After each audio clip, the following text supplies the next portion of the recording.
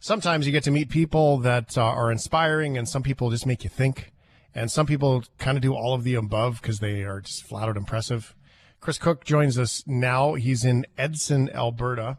Hey, Chris, how's the smoke up in Edson right now? You guys all right? Well, they got some rain Monday and Tuesday, a couple inches, so that doused some of the fires. There's still one to the, I think, the southeast that's still burning, but yeah, definitely. They were quite happy. I was just here doing some presentations at a couple of schools, but they've said they've seen the sun for the first time in about 2 or 3 weeks. So, yeah, it's been quite remarkable. Edson, if you don't know the Google map, it is right in the pocket of all things where those fires have been. That's for sure. Chris is joining us here, and Chris has done some pretty amazing things. You're from around Calgary, and I got lots of questions. I got lots and lots of questions here, Chris. The first thing I'm going to say, though, is I don't have anyone in my life that is an amputee that lives without, full arms. And I don't want to say no arms because you have arms. And so if I get my language wrong or if I sort of misspeak in any way, can you do me a favor and correct me so I can learn that? Will you do that? Yeah. To be perfectly honest with you, I'm not, up to speed on the proper rhetoric either. So you're good as far as I'm concerned. Thanks, brother. But here's the reason why, and if I can be fully open and honest with you, is we were talking about running, and we kept saying, Chris ran the marathon, and I was like, well, no, didn't run it, but he still completed it, right? Like, so, I mean, it is appropriate for us to sort of clean that stuff up, I think, and I'm just going to do my best here to try to get it done. So, Chris, we found your story. We've heard of you before. We've seen you before because of Belfast, and I need to acknowledge, so my friend Julie, who lives in Belfast, who I've done a ton of study with, sends me this link. There's this Canadian cat who, rolled his way through the Belfast Marathon, and look at this. And that's where you were reintroduced to us again. So I acknowledge Julie for that. And that's the kind of impression you're making on people, is that it took an Irish woman from Belfast, Northern Ireland, to send me a message and say, hey, by the way, you got to check this out. So you've been seeing the world, my friend. Yeah, I've been lucky enough to see quite a bit of the world. Not bad for a guy from small town Natin, Alberta. We were just talking about Natin the other day because the Bomber Museum and the candy stores. So yeah, I mean, so are you actually a farmer? Like, do you work as a farmer? There's lots of tractor pictures. Yeah, I grew up farming with my grandpa down in Claresholm. Mm-hmm. And farmed with some close family friends. They had some land out in southeast Saskatchewan as well as in and around Natin. Mm-hmm. And then some friends of mine out in Manitoba, his dad was in poor health throughout the winter, so I had offered to go out and help them plant crops this spring. So I actually just got out here to Edson to speak at a couple schools today. But before that, I was the previous 2 weeks or so in just outside of Winnipeg. Oh, cool. So let's describe and paint the picture for everyone who can't join us. And I'm going to put your If I Can website link up at shiftheads.ca, which is where our community Facebook page is, so people can introduce themselves to you. You have kind of, you're a smaller person. Your arms are kind of just to your elbows. You have one leg that's a little bit longer than the other. And as you wheel around, you seem to have a shoe kind of on backwards on that leg. In most of your photos using a skateboard, and then the other leg is not there. Is that a safe, fair description of what your physical state is at the moment? Yeah. So that partial right leg that I have, it does have a partially developed foot, and actually the foot is backwards. So the shoe's pointing in the right direction. It's the foot that's on backwards. Yeah. Oh, goodness. And so now, has this been your whole life like this, or was this physical trauma in life, or what happened? Yeah, I was born like this. No real known reason as to why. It wasn't thalidomide. Mom never took anything or did anything during the pregnancy that she wasn't supposed to. It was just kind of a one-off. And even though I was born missing arms and legs, my life has been, it's been fantastic. I was going to say normal, but what's normal anyways? But no, it's been a lot of fun and a lot of laughs, and my story's far from triumph over tragedy. So people find that surprising. Like how could you be so upbeat when you're born without arms and legs? Well, it has to do with that 6 inches of space between the ears. And I mean, great family, amazing community, all of those things too. So what is it then? I mean, you do a lot of speaking, you share your story, you share sort of if I can and that notion of all of the story and you go around, share it all over the place. But not only that, you also lead by example by taking part in these events. I mean, a marathon is a long way. I can't do a marathon. I'm not even sure I could walk it. And you're out doing it. So what is the message that if I had hired you, I'm not asking you to give me a freebie, but if I had hired you here on the shift to come motivate us, and I mean, I'm leaning more towards resilience and stick to itness than anything else, triumph over tragedy. What is it? No, for sure.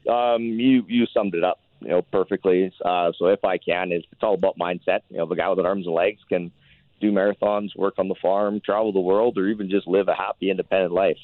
If I can do those things, anybody is capable of some pretty awesome and amazing things. Can I do everything? No. Can you do everything? No. But I think we set our ceiling a lot lower than we should. I think we need to be constantly bumping that ceiling up a little bit higher as often as we possibly can, daily if possible. Are we too complacent as people, Chris? Absolutely. I guess that's one of the things I love about doing those marathons is it's an extreme challenge. It's a great excuse to, try and keep myself in shape. It's a great excuse to travel. But also I think when you voluntarily push yourself out of your comfort zone, you're getting used to, you're living in that area of discomfort. You're developing your resilience, your perseverance. So when life forces you out of your comfort zone, it's not as much of a, instance where you're floundering, trying to keep your head above water. You've been testing yourself for that moment. And I guess if you think of your brain or your mind as a muscle, just like an athlete trains day in and day out on the ice, on the baseball diamond, on the football field, whatever, you're training that muscle, that brain, that mind. Was it always like that for you, that ability to sort of catch on to, bad moments, turn them into moments that work for you? Has it always been like that? I mean, as a teenager, as a young man, I'm not implying you're old because you're not old, but you're yeah. 40 something now, right? But I know that in my life, I always sort of say men don't have a brain in their heads until they turn 50.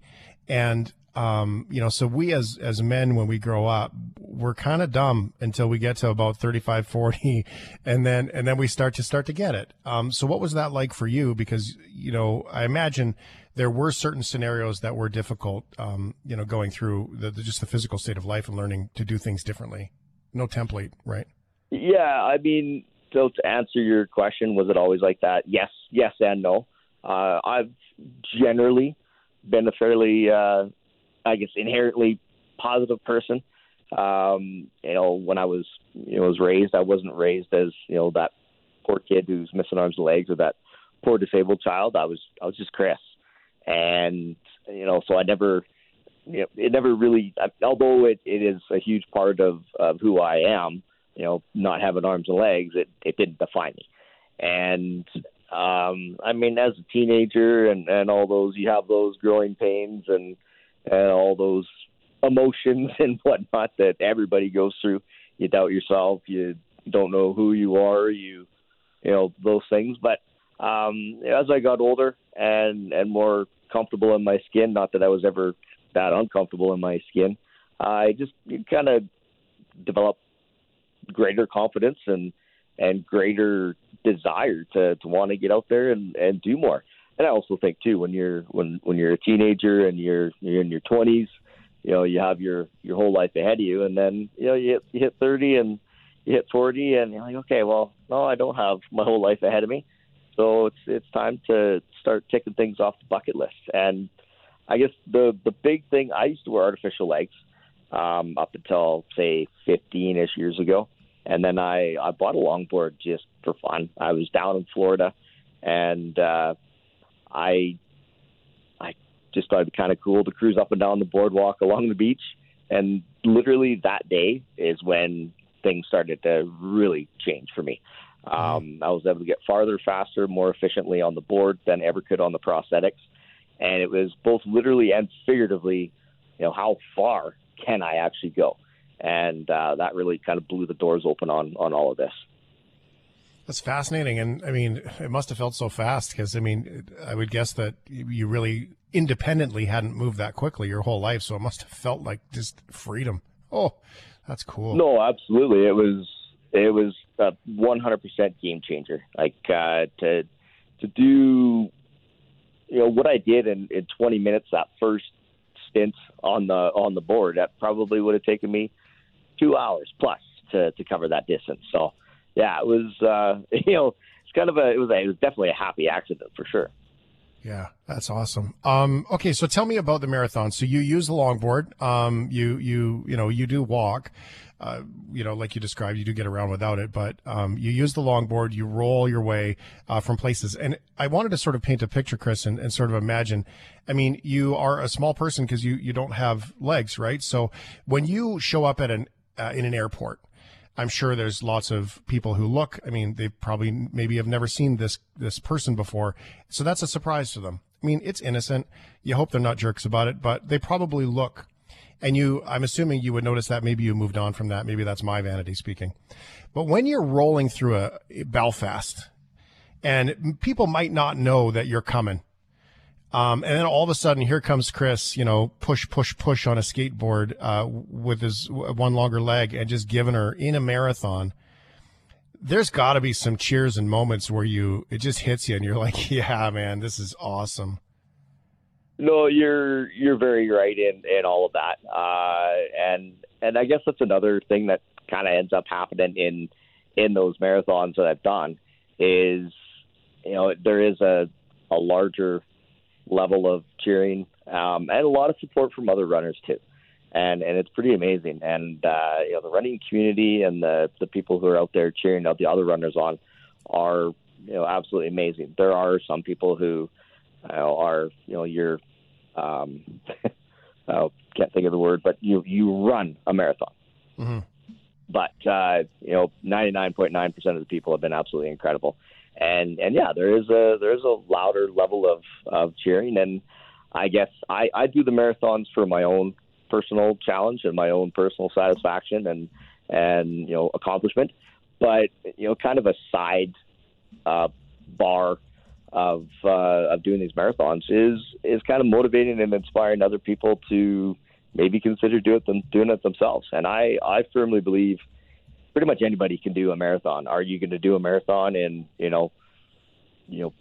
2.5 hours, 2 hours, 15 minutes, or, be breaking world records? Maybe not. But, you can bang out a marathon in 4 hours or 5 hours or 6 hours. And, I've met a lot of different types of runners at all these marathons that I've done. And I've seen some that, there's one lady who was speaking at an expo that I spoke at, or at a marathon that I did in Washington, D.C.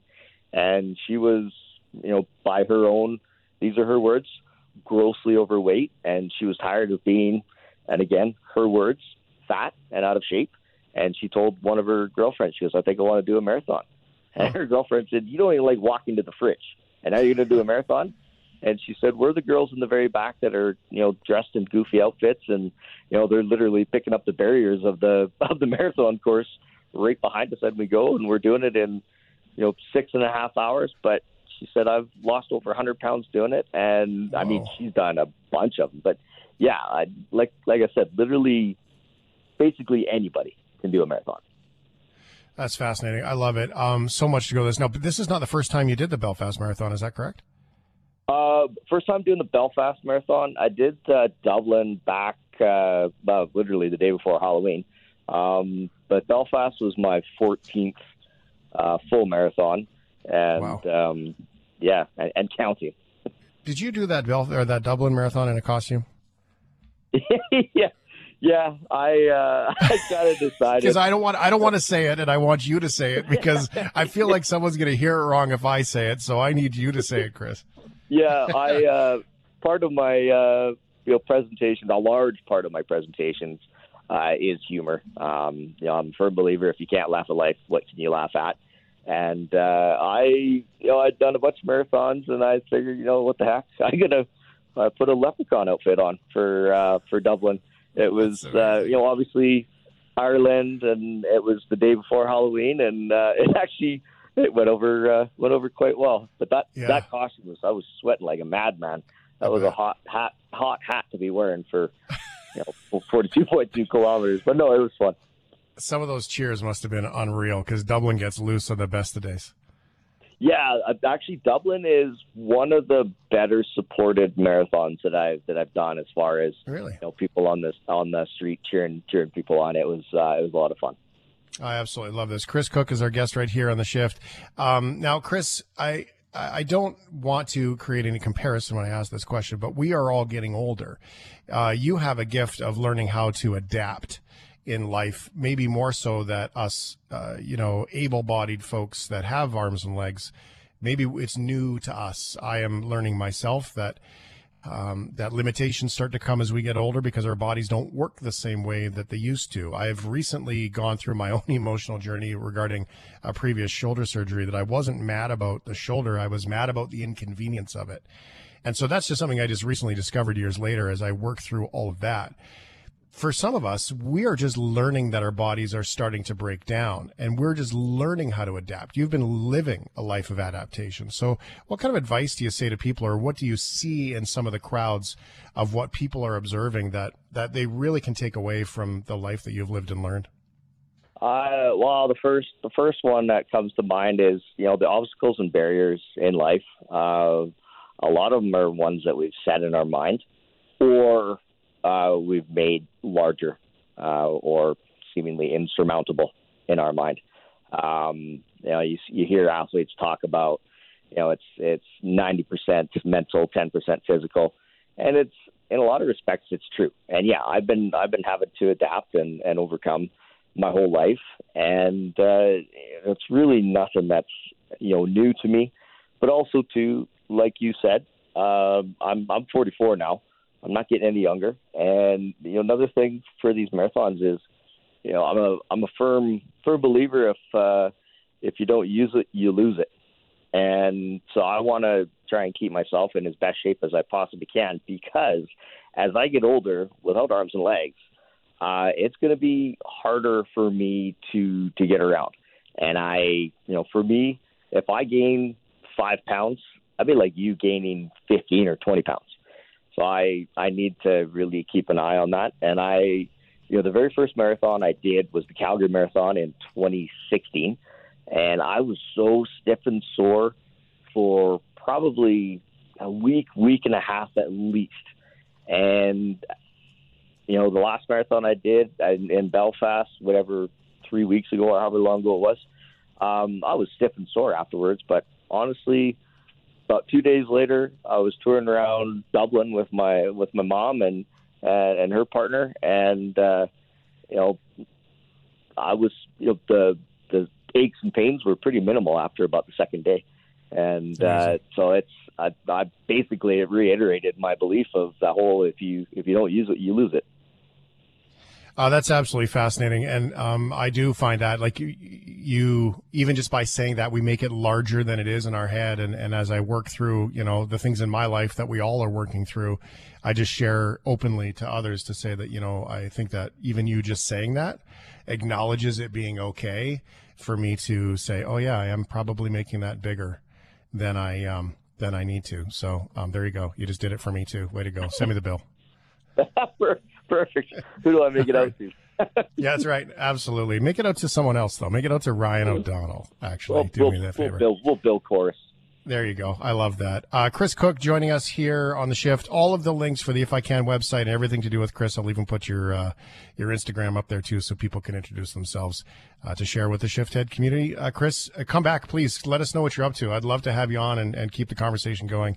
This is really great. No, anytime. I appreciate you having me on. 911. 911. What's your emergency? I'm on a cruise ship.